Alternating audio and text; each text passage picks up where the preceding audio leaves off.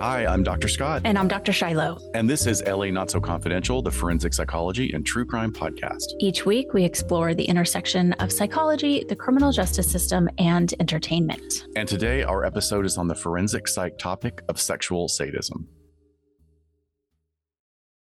Welcome back, everybody. Dr. Shiloh, I don't think we have a whole bunch of housekeeping today. I mean, we did. No. I finally got my stuff together and got the sure? mailing out, our huge mailing. Oh, that's right. We sent some surprise stickers to Patreon members.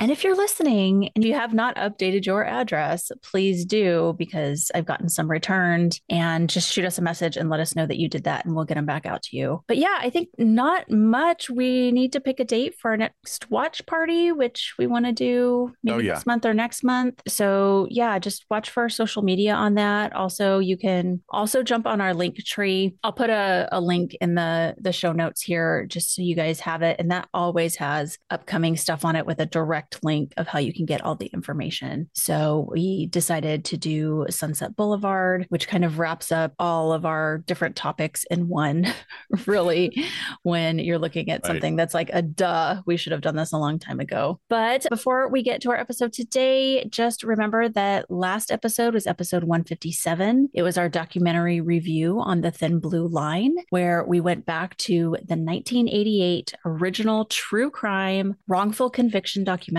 Definitely one you need to watch if you've never seen it, and watch it again if you have seen it. And we also take the time to review the history of the term thin blue line, along with the symbolism and how that has, I guess, evolved is not the right word. It's a word.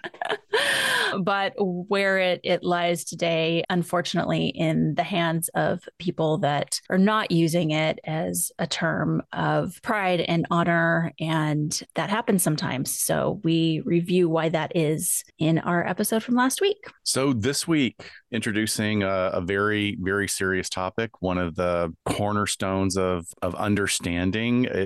First we had the dark triad, then we had to add in this particular stool leg to the dark tetrad. That's a tetrad. Yeah. And we've done a couple of guest interviews on other shows lately that have focused on this area of sexual sadism. And we know that not all of our listeners get a chance to listen to those other shows, which is understandable. I feel like we've not only are we research whores, we're kind of interview whores too. Right. But it's wonderful to be asked to do these things. It's also a great opportunity. And we hope that you can check them out when you get a moment. A list of all those guest interviews can be found on the Spotlight page of our website. So we thought we would talk more thoroughly about this topic here. And to do that, we're going to look back at some other concepts that we covered in the past. But first, we need to lay the foundation or review the foundation of paraphilic disorder that Dr. Shiloh went over so many episodes ago, and probably our first few months of episodes, really, because you have to really understand paraphilic disorder before we can get more specifically and directly into sexual sadism. Right. So just with our late trigger warning here today, I mean, obviously the topic sounds very heavy, and it is. So we will talk about murder with torture elements, sexual assault, and serial sexual assault ending in murder today. We have refrained from going into gory details. That is in other podcasts. You can certainly look that up on your own. We might refer to something, but we're not going to get into all of the nitty gritty of, breaking down a particular case, perhaps. We're keeping this quite clinical today. Yeah, I think it's important. Sometimes the details are necessary. Mm-hmm. Next week in our vintage episode, we actually will be circling back around to a couple of points about sexual sadism, but without going too deeply into the descriptions. And, we encourage all of our listeners, to be judicial in what you take into your system. Yeah. Great. Take into your energy, take into your psyche, your emotional regulation system, and an understanding of what makes people do the things they do is not necessarily requiring you to know all the details of how the crimes were committed. So let's just start with the diagnostic criteria. I promise you we're going to go through this and make it interesting. It's not going to be one of our dear listeners and Patreon members was like, clinical episode, pass. which I totally get, but we're going to make it more palatable to you this week, I promise. So, starting with diagnostic criteria, paraphilic disorder is the clinical diagnostic term that meets the following points of criteria: sexual activities that revolve around themes of objects or non human animals, humiliation, or non consenting persons. So, that's point one. Point two is any intense and in some areas or some moments preferential and persistent sexual interest over a period of at least 6 months that a person experiences recurrent, intense, sexually arousing fantasies and sexual urges or behavior. And third point, the individual generally needs to have acted out on it, or it causes significant distress to the person in order to be diagnosed. That's really wordy and dense right there, but that's sort of, if we break it down. Well, let me just use a silly example here to illustrate that last point that we made. Someone can be sexually attracted to trees, which is called dendrophilia, and it doesn't cause any problems for them. Or in contrast, they have significant distress in their lives because all of their friends think that it's weird, or maybe they suffer from depression from not being able to act on it, or perhaps they have medical needs due to use, like a kind of out there but not too surprising example. They might have chafing or self-injury from rubbing up against a tree. Yeah. We're not exaggerating. That's a real thing. It does happen. Right. So they hit that first criteria in that their sexual activity revolves around a certain object. There is this intense sexual interest in it. And then here with your example, they're showing some distress because of social issues or medical issues, what have you. So I also like that in your creation of the outline of this, that in that first point, when we talk about consent, and this is kind of gets out there for many people, but as we have more and more understanding of the immense spectrum of types of intelligence and consciousness in the animals that we inhabit this world with, right, we're realizing, like, there are some people that go, well, why would I need consent from an animal? Well, because they're way more conscious beings than any of us have ever given credit to. And I'm not saying that as a vegan. I'm someone that's, I'm an omnivore, but this is where some of that, like, mental gymnastics will come into play. Yeah. Well, it's not hurting anybody. Well, right. No, that's not quite accurate. Right. Which is a valuable point, because a lot of these that would be pathological disorders, if they were sexual interests that were fed by consenting partners, if you will, then that's a way in which we could cut down on creating victims or, sort of this harm reduction. But sometimes that non-consenting piece is the piece that turns them on. So an exhibitionist surprising someone who had not consented to seeing what they're seeing is part of the sexual arousal. So, just doing that with a partner that is agreeing to it doesn't have the same effect. So does that have anything to do with what you were sharing with me a couple of years ago? You went to a conference and you were talking about the algorithms used in porn. So people that are doing porn sites and certain types of pornography has been educated by what people get turned on by the most. And one of the biggest reactions is for people looking surprised, like they're surprised at the size of their partner's genitalia, or they're surprised at being penetrated. Like, so they have this big, almost like childlike surprise look on their face. Right. I think I would say not exactly that. It goes more to, especially because, one, we're talking about pornography and just what someone's looking at in their own privacy. But when you're talking about interacting with another person, it does come back to that power and control of, like, I have totally disrupted your day in a way that you never thought was going to happen today. And just that power over someone else is certainly an element there, even in something like exhibitionism.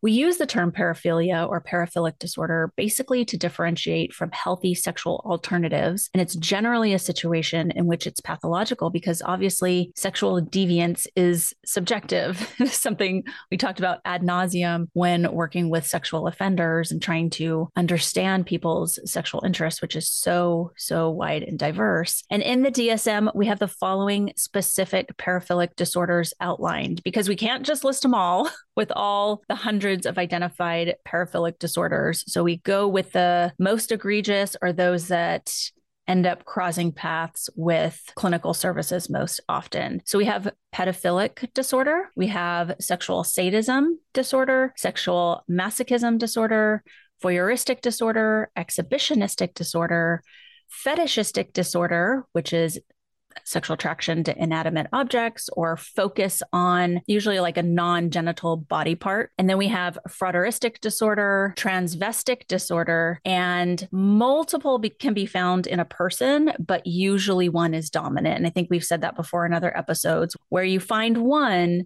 there's usually two others. So the research really says that it sort of clusters in three, but typically there is a dominant disorder there. So again, those are just the ones outlined. There is a catch-all paraphilic disorder, not otherwise specified category where, something like the sexual attraction to trees, we could throw that in there if it was hitting those criteria that you outlined at the top. It's very common for sexual offenders that their behaviors will circulate around the type of offense. So again, exhibitionism, pedophilia, hebephilia, sexual sadism, which if you notice, all of those are illegal if you act out on them. And there's other types of paraphilic disorders, necrophilia, cannibalism, necrosadism. I mean, the worst of the worst things that you guys think about when we hear these really horrific cases, they do fall under a category that is in the DSM where we can look at these things. And again, this is like a question you and I get all the time on different podcasts when people are looking to us is like, what level of insanity or crazy is this? And this is how we end up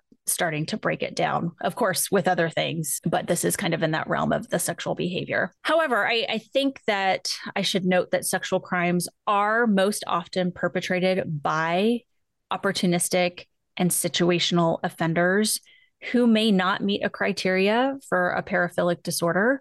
So just isolating that as an example for a second, if we look at crimes against children, the majority of crimes against children are not perpetrated by people that would meet the criteria for pedophilic disorder.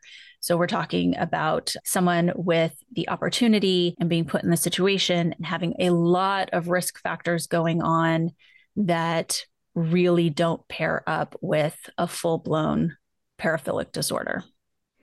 So when we look at deviant sexual interest, there are two ways in which research considers the etiology or the emergence of the disorders. So certainly there's this idea that certain individuals are quote unquote born with it.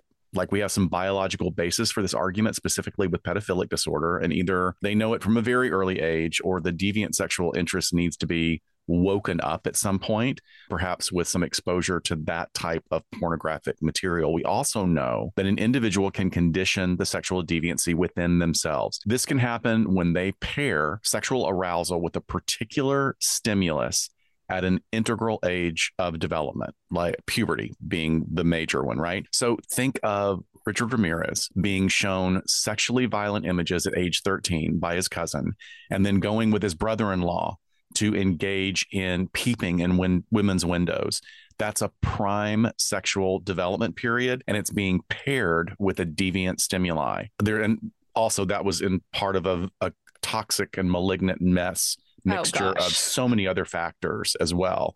And that's how you get a Richard Ramirez, right? I mean, it can also be done later in life with repeated exposure to the deviant stimuli by pairing it with sexual arousal, most likely masturbation, right? The only good thing about this scenario is that classic extinction techniques can assist in undoing this pairing of the sexual arousal with that particular stimuli. Yeah. So if you've practiced sexual habits to deviant material, you can remove that deviant material, sort of, rewire your body and your brain to then, which is amazing, right? Practice habits to good material. Yeah, exactly. That's cognitive behavioral therapy. You can do a lot of that work with a therapist. You can do cognitive behavioral exercises on your own for a wide spectrum of issues in your life. Yeah, I think this is one of those things, when we were in our internship and we finally started learning how should I say this? How ineffective sexual offender treatment can be, how it's not like it doesn't have these wild, amazing success rates. There's a moment for every therapist that works in that realm where you got to go, well, then why the hell am I doing this?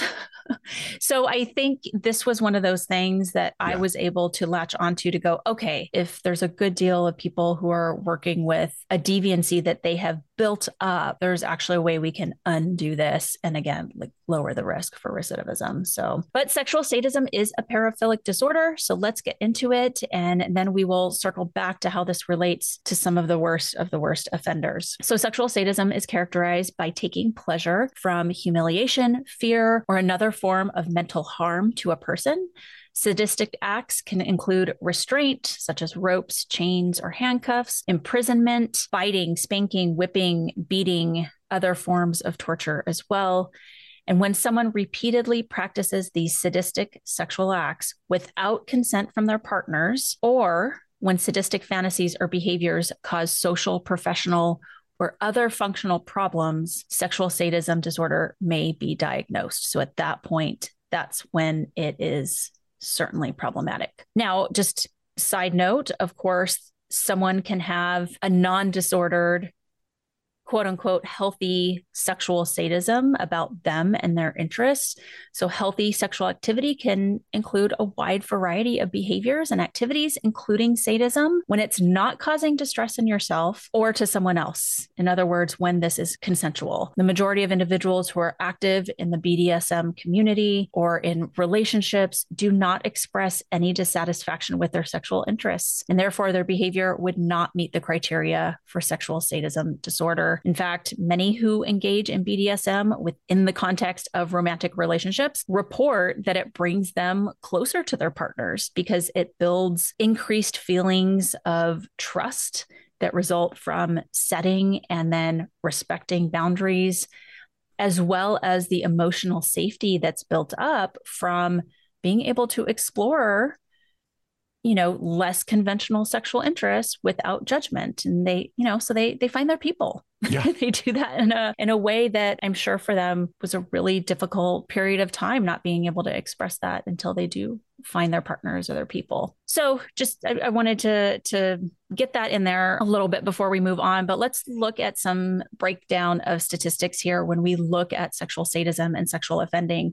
So only about 2 to 5% of sexual offenders, the big umbrella of sexual offenders, would qualify to be sexual sadists. The majority of them, about 87% of sexual sadists, offend against other adults. And then when we look at this topic that you and I have talked about whenever we've touched on any sort of sexual offender typology, the cognitive piece of what helps drive them are these cognitive distortions. So the cognitive distortions of sexual sadists can mimic what some other offenders think, but there's also one where if they view their victim as all bad or evil or sick or perverted themselves, then they talk themselves into saying, well, then they deserve this.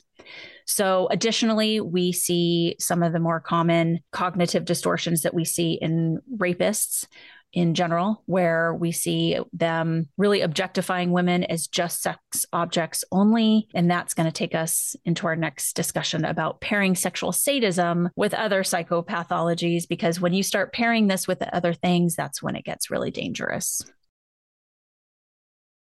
So let's just pull us up to speed so far. We started with the foundation of paraphilic disorder, and then we've moved into sexual sadism, and we're differentiating that very carefully from healthy participation in BDSM activities or BDSM community. Just want to make sure that all of our listeners understand the distinction between that, because now we're moving into the combination of sexual sadism and psychopathy, which is really dangerous, by the way. It can be, when you combine sadism and traits of antisocial personality disorder, or more seriously, sort of psychopathy, sociopathy to the nth degree is psychopathy. So if you recall, ASPD includes traits like poor impulse control, dishonesty, and a significant lack of empathy and remorse. And then psychopathy is a combination of traits that include both behaviors like living a parasitic lifestyle, pathological lying, impulsive behaviors, along with their affect or presentation qualities like superficial charm, glibness, callous, conning, cunning, manipulative. Some researchers like to distinguish between sex murderers and lust murderers, wherein sex murderers kill their victims to silence them out of a fear of being caught, and lust murderers kill as part of their sexual fantasy. A lust murder is a homicide in which the offender searches for erotic satisfaction by killing someone. Lust murder is synonymous with the paraphilic term erotophonophilia, which is sexual arousal or gratification that is contingent on the death of a human being. So when we look at fantasy, when it comes to sex crimes and serial murders, we have to note that sexual fantasies can be progressive, where it begins with sexual assaults that then increase in severity of violence or sadistic tendencies. And in some even rare cases, eventually it will progress to killing. A lust murderer may perform various sexual acts before, during, and after the victim is killed, where the rape is just one part of the sexual acting out for them. Fantasy is a key component to any paraphilia, whether it's legal, illegal, or otherwise. Yeah. So you can see we're very quickly building up here to talking about serial killers, serial sexual offending. And for as long as this has been studied, you can get probably that many different typologies. Yeah. And they still create them too, which yes. I feel like that muddies the water, because someone maybe with some background or, a citizen detective or somebody that does some, what would be considered pretty good research on their own decides that they're going to coin a new term. And that's a little problematic. Well, it is, especially if there's no new research to kind of point that out. So I'm all for calling things, something different if you have a reason to. So a lot of this information I'm taking today is from Dr. Eric Hickey's book on serial killers, which is good. I mean, Dr. Hickey was the dean of my graduate school. So we worked together on some projects, and he really has a lovely book that lays a lot of this out that is older, but it holds up, certainly because of, what you were just talking about. So I'm just going to very, very quickly run over the typologies of serial sexual murders that he lists in his book, because I think they make sense. I think they don't overlap too much in a way that is just sort of unnecessary. And then we're going to go on to more of going back to kind of that formation, the different models that people start to weave in these issues of sexual sadism and psychopathy when we're looking at how does a serial killer form, essentially. So with our typologies of serial sexual murders, we have visionary. So visionary sounds like a really hey, this person's a visionary. We think of that as a good trait. But this is someone who is experiencing psychosis, and there are command hallucinations involved in which they think that they have to kill. So this one may have a sexual element to it, but it also may not. There's also mission oriented, and basically their thought pattern is, it is my mission to rid society of certain groups of people. So again, I think this is one that could have a sexual element to it, or maybe it doesn't. They're out there sort of taking the lives of people that they think need to just be gone from this world. And then we get to hedonistic. So these are your thrill seekers who derive satisfaction from the hunt, from the kill. And that is where all of their offending frenzy is wrapped up. And then lastly, we have power and control. So this is where the primary source of pleasure is the killer's ability to control and exert power over a helpless victim. And there is most certainly a sexual element usually involved here. So looking at the different models as to the formation of a serial killer beyond what we've already covered, there is the motivation model. So this was actually developed by Anne Burgess out of her work with the behavioral analysis unit. And it has a couple of points here that I want to review. So what she calls an effective social environment. So this is the basis of where this person was born and raised. And there was essentially a lack of healthy family interactions and structure that could describe a lot of people. Again, we're not moving forwards from that, saying that everyone in this situation would be susceptible. But as we look at these people, we're finding these risk factors that are similar in each of their backgrounds. I love that you pick that particular point out and then you expanded on it, because in my education and training as a marriage and family therapist, one of the things, we were at the master's level doing clinical work, like with family, you're educated in developmental issues with kids. And what's the studies all show is that kids can come from highly averse backgrounds that are not supportive at all. But if they have one positive adult Yep. mentor interaction, and that doesn't even have to be a real person, if they identify with a TV character that is positive, warm, and loving, if they identify with a literary character or a comic book character that has these pro-social qualities, that can be the thing that absolutely gives them a perspective that, like, my current upbringing is completely fakakta, but moving forward, I can be like Superman. I can be like the Flash. I can be like Wonder Woman, or I can be like, one of the characters on my favorite TV show. Yeah. We're seeing that now in the research is with potential school shooters. Right. Same thing. Yes. Same exact thing. So yeah, great point. So then she moves on to say that the formative developmental years are obviously really important as well. So generally with people who go on to be serial sexual murderers, that there's going to be sort of, this is where it takes a hard right, where we're starting to see a smaller and smaller population that are now being exposed or victims of their own trauma. Or maybe it's just what she calls negative social attachment, or deviant parental modeling. So we're starting to narrow, the kids that might have the lack of healthy family interactions, and now we're implementing trauma into the mix, as well as it doesn't say whether it's not being able to attach socially, or that it's just not available for them. So I'm going to say, let's say it's either or. But then she moves on to say, then we start to see these patterned responses in their personality traits, along with cognitive distortions starting to form. So if we're moving through the formative years here, we're going back to fantasy. You said fantasy was a key element in all of this, and she agrees. Fantasy is huge for these guys. A lot of the manifestation of the paraphilia is in the fantasy. And again, this is a really, really strong cognitive piece that indulges the compulsion to eventually act out. And the repetitive imagery then leads to what she calls assaultive conduct and helps solidify those personality traits, perhaps like psychopathy or antisocial personality disorder, along with the conditioned response and the cognitive distortions about themselves or about the victim. So you can almost see how this is like being molded and shaped into the things that you and I have talked about already.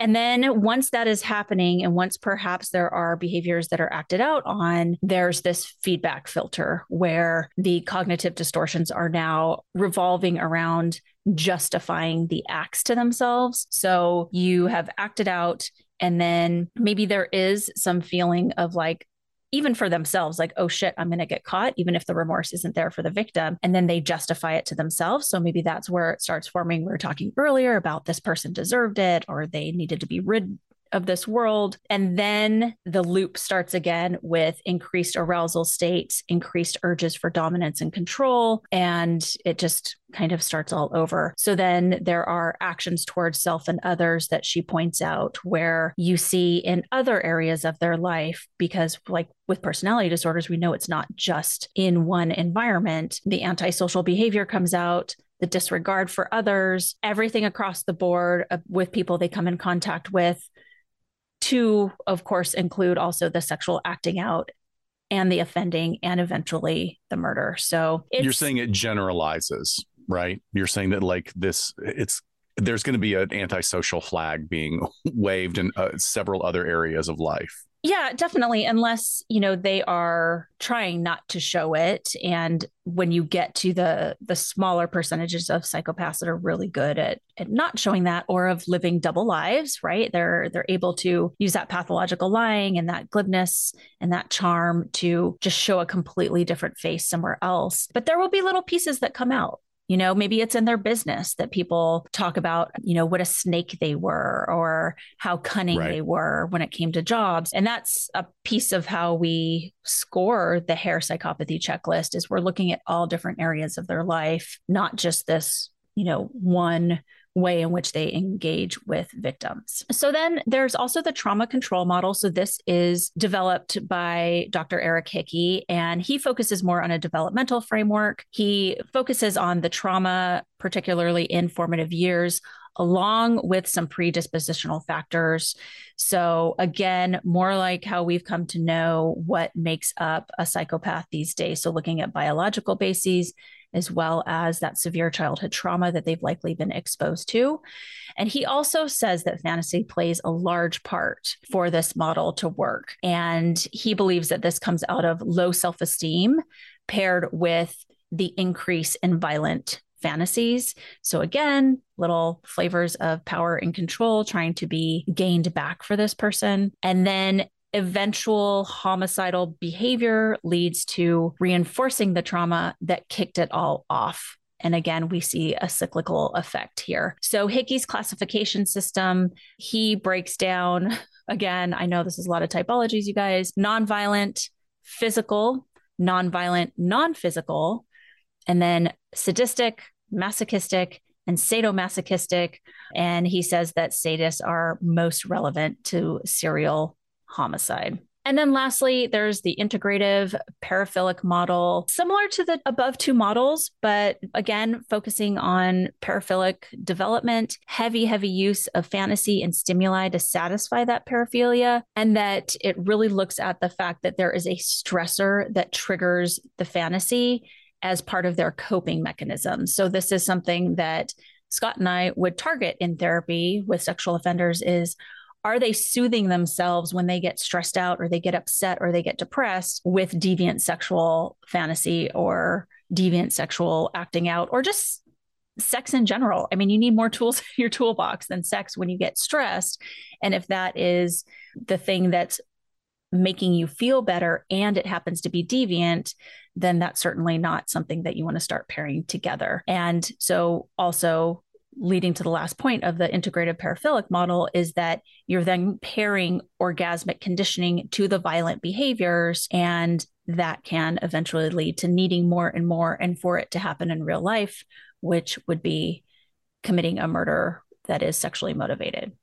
So lastly, we just wanted to put all this together into something that we explored when we looked at the research in our online trolls episode. The unique psychological makeup of online trolls as one step beyond the dark triad was the dark tetrad. And that is the combination of psychopathy, narcissism, Machiavellianism, and sadism. And Dr. Evita March is a top researcher in this area. She's a senior lecturer and researcher of psychology at Federation University, Australia. Essentially, the literature is broad when it comes to personality traits of trolls, but let's look at these for a minute. So here are the traits of those 4 diagnoses that some people seem to believe contribute to this online trolling behavior. Machiavellianism falls into a similar category as psychopathy in that it is something that we know is a thing, although not as robustly as psychopathy.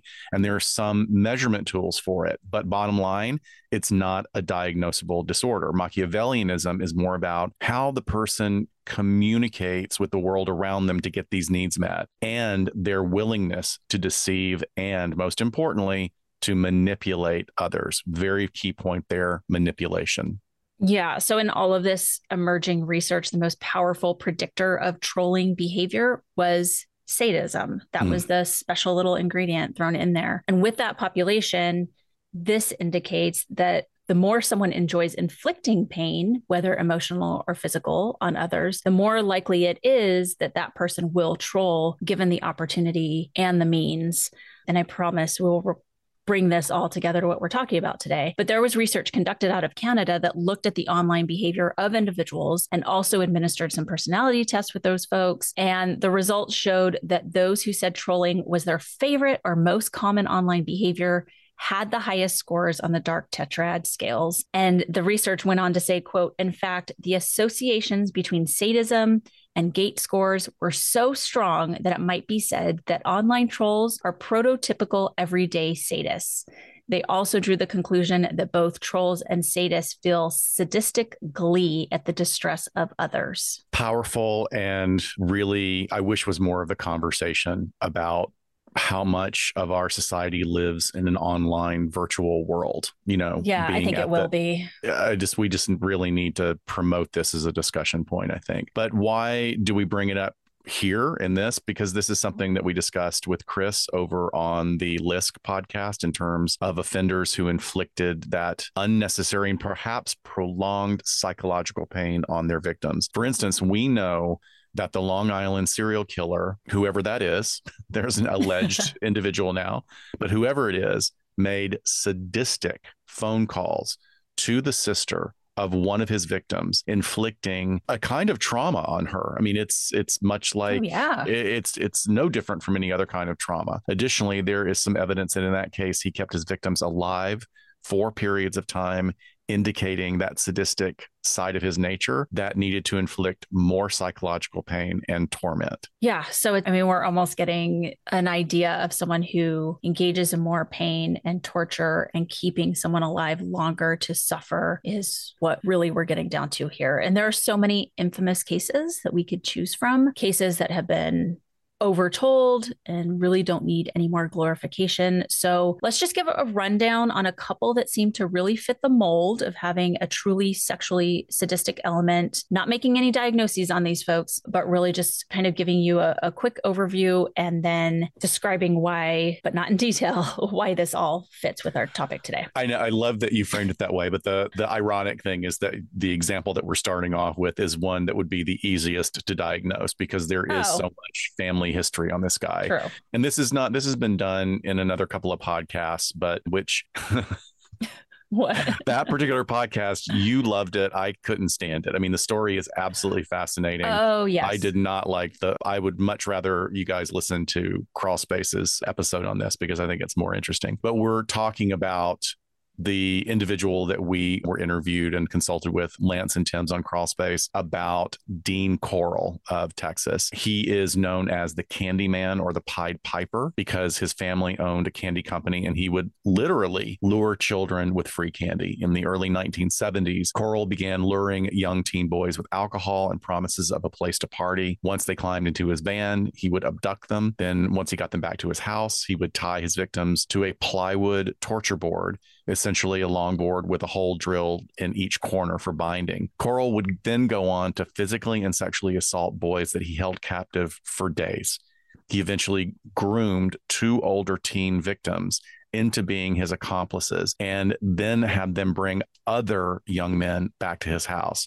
Coral harmed at least 28 males between 1970 and 1973. And in 1973, one of his accomplices, fearing for his own life while being tortured, fatally shot Coral and led police to where the bodies were buried. There's a lot to unpack in this story. Yeah, I love when we were talking to Tim and Lance, how, again, without getting into details, you had mentioned there was almost like an experimental factor here, like he was experimenting with the human body. And so that along with when you learn what some of the details are, really, really, like you said, just easy diagnosis in hindsight of sexual sadism. Yeah, we look for those traits in young people. That is the wildly waving red flags. If someone's torturing animals, and it's not just torture to a child like that has that particular makeup, it's experimentation. It's like, I want to see, because they are so disconnected from the concept of consciousness and life, they're experimenting with the bodies of animals. I want to see what's the mechanism in there. How does it work? Mm-hmm. And I couldn't help but think that there was sort of a delayed version of this with Coral as he engaged. So now we also had some really great research on this, of course, with the big names in this area. Even going back, this is what, 30 years, but this is a really some good points that Hazelwood, Warren, and Dietz made in these steps to partner indoctrination for sexual sadism. So bringing others into your nefarious plans, into your murderous plans, into your sadistic plans. Number one is love bombing, basically showering with affection and attention and usually physical gifts. Coral was known to, not only give them candy, but then introduce them to alcohol. And he was also supplying drugs to many of the kids that he brought in. Then sexual activities beyond the comfort zone. So first get them high, get their inhibitions down, and then slowly increase the exposure to sexual acts that the individuals would then get. I would never say if they're actually getting more and more comfortable to, but they're not protesting. Maybe they become numb to the process. That's like one of the things. Classic grooming for your victim. It's grooming. You're absolutely. grooming them into a partner. Right. And it's not necessarily instilling in that young individual an interest in that activity, but you're numbing them to the trauma. They are switching off a part of their brains in order to maintain the more positive aspects of their relationship. Is like, I want to keep the positive parts of the grooming where I'm showered with affection. So I'm going to turn off my perception of all this other stuff that really makes me uncomfortable. Then number three, the unwanted sexual activities now start to dominate the relationship. Number four, classic IPV, cycle of violence type stuff. The perpetrator starts to create a bubble, which increases social isolation, which then by that mechanism increases the perpetrator's control over the people that they brought in their periphery. And then that moves into our final part, the actual torture, captivity, and the scripting of these particular activities. As Coral found his stride, he started repeating a lot of the same things, using the torture board, using the same methods that had worked for him, including changing his location all the time.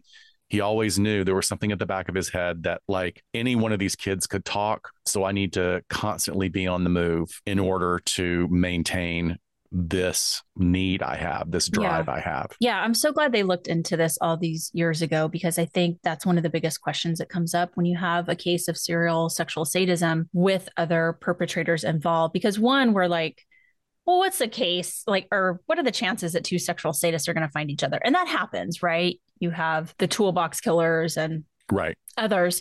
And then a lot of these end up being romantic partners. So women being involved in it, as we covered with the girl in the box case with our Stockholm syndrome episodes.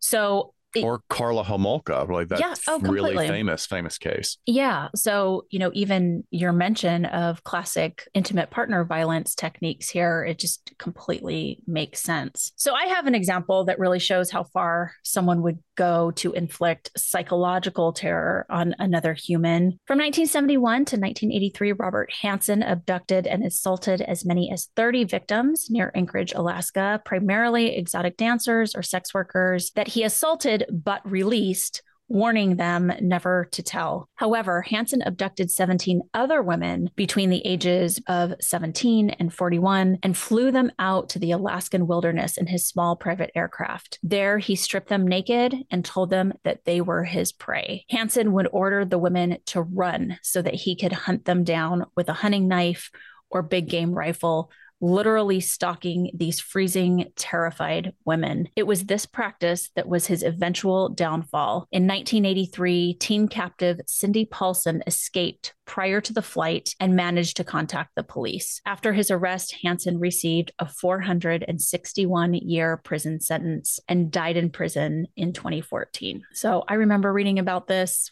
probably too early than I should have, but to me, this was always just the ultimate psychological torture. I mean, there's so many cases that we could name, but this one has such a creepy element to it. And I mean, I'm just going to segue into our entertainment piece here. There's a movie about Robert Hansen that's done really well. So it's called The Frozen Ground, and it's a 2013 American thriller directed and written by Scott Walker. So it stars Nicolas Cage. John Cusack plays Robert Hansen. Vanessa Hudgens plays the girl that gets away She's phenomenal in it. And 50 Cent is in it as well. But it's based on the crimes of Robert Hansen. And the film depicts an Alaskan state trooper, which is Nick Cage, seeking to apprehend Hansen by partnering with a young woman who escaped from his clutches. But it's good. I highly recommend it. I totally stumbled upon it. I was like, what? They made a movie about this with Nick Cage and John Cusack? And it's good. It's good. Yeah, it probably, who knows, it might, maybe there's really interesting factors that go into why something is successful or not successful at that time. Yeah. This is a really challenging story. I would say also that there has been, or actually there have been several adaptations or versions of this using humans as prey, like, where it's like, welcome, young woman, there's a recent one of a woman being welcomed into a rich family. She's marrying into a rich family. And the tradition is that on the night before the wedding, they all go on a hunt and go after each other, and whoever survives. And, so there's this trope that unfortunately, I think tends to divert away from the actual horror of these events. Oh, yeah. With John Leguizamo, The Pest. Isn't that one where they're like hunting him, like a bunch of rich white guys?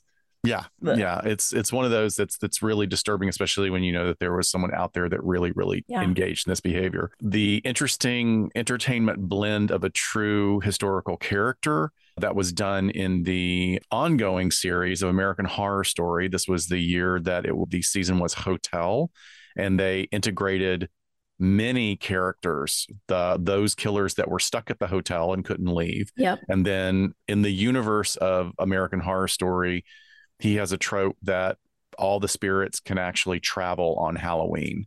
So they would have these sort of get-together dinners where all of the most famous killers would meet at the hotel for a dinner. And in the 5th season, that was entitled Hotel, it centered around the Hotel Cortez in LA, which was, clearly based on the Hotel Cecil in so many ways, right? And it's the scene of many disturbing and paranormal events. And it's overseen by this very strange, dark, weird staff. It's based, again, like we said, on the Cecil Hotel, and itself is marked by deaths and tragedies that all of us in the true crime genre have come to know very well. And the ensemble cast includes the regulars: Kathy Bates, Sarah Paulson, Evan Peters, Wes Bentley, Matt Bomer, Chloe Chloe Sevigny, Dennis O'Hare, who's fantastic, Cheyenne Jackson, Angela Bassett, and of course, Lady Gaga. Ryan Murphy says that he took inspiration from the Chicago-based serial killer H.H. Holmes, who built the infamous Murder Hotel in Chicago during the World's Fair. He opened the hotel under the guise of housing visitors, but in reality, it was his own personal victim trap and moneymaker. He was a killer that had built his own House of Horrors with internal rooms that had no windows, rooms that had chutes to a basement where he could dispose of bodies, of hidden tunnels, torture chambers. And it was only discovered after a number of travelers were reported missing. And Evan Peters plays a character that is inspired by H.H. Holmes. And they've been trying to make the Holmes story into a movie for literally decades now. Leonardo DiCaprio was attached at one time. It was like Castle in the White Castle in the City or something. That never happened, huh? I don't think we need that. We probably don't need that. I don't think we need it. Yeah. Lastly, if you want to watch an educational film on sexual sadism, please check out a documentary by Dr. Anna Salter, who has worked extensively with and researched violent sex offenders for decades. I mean, she's incredible, really, with the work that she's done since the 80s. And it's called Listening to Sex Offenders, Part 2, Sadistic versus Non-Sadistic Sex Offenders. You can find it on YouTube. Maybe the whole thing, maybe in clips. I'm not sure. Scott, I still have a DVD of this in my desk at work. She's amazing. I wish she probably is at an age now where she's retired or less active, but this is somebody who is so wildly intelligent and so smart and so educated, and really just opened the door and used her unbelievable talents to get offenders to talk about how they groom and perpetrate on their victims. And it's it's groundbreaking, actually. It's hard to, some of the stuff that she gets them to say is very hard to listen to, but it is fascinating. It really is. I don't know how much she's working these days. Her website is very good. And occasionally, it sounds like she contributes to interviews and things like that, but I'll put that in our show notes as well. But yeah, full warning that you're going to hear some really disturbing things while watching these offenders talk about it. But really, if you want to sort of cut through all the bullshit, this is direct as you're going to get this information. So absolutely. Yeah. Yeah. Well, I know on the shorter side, but I think that's the perfect amount to tolerate a topic like this. Right. It's a lot. Otherwise, it would have just been, putting details in there that didn't need to be in there. So I hope this was a good length to just kind of digest the information and the research and get you more interested in what else we should talk about that fractures off from this. So Scott nicely has paired our next episode with this topic in a way that, again, is going to be respectful to everyone and the victims in the case. So with that, Scott, anything to end us on? That's it. We thank you so much and welcome to all the new listeners. Our exposure on 3 podcasts that have happened recently in the last 2 months has made a huge impact on our listener base. Thank you so much for joining us. We hope you like it.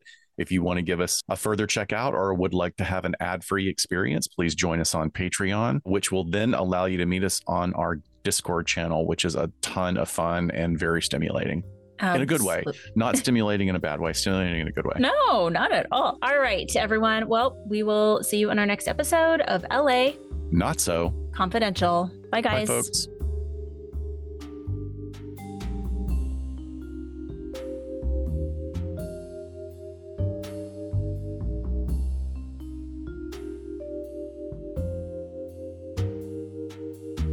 We sincerely thank you for spending some time with us today. LA Not So Confidential is part of the Crawl Space Media Network in partnership with Glassbox Media. Each episode is hosted, produced, and written by Dr. Scott and Dr. Shiloh. Our post-production editing and sweetening magic is handled by the multi-talented Jason Usry of Ear Cult Productions.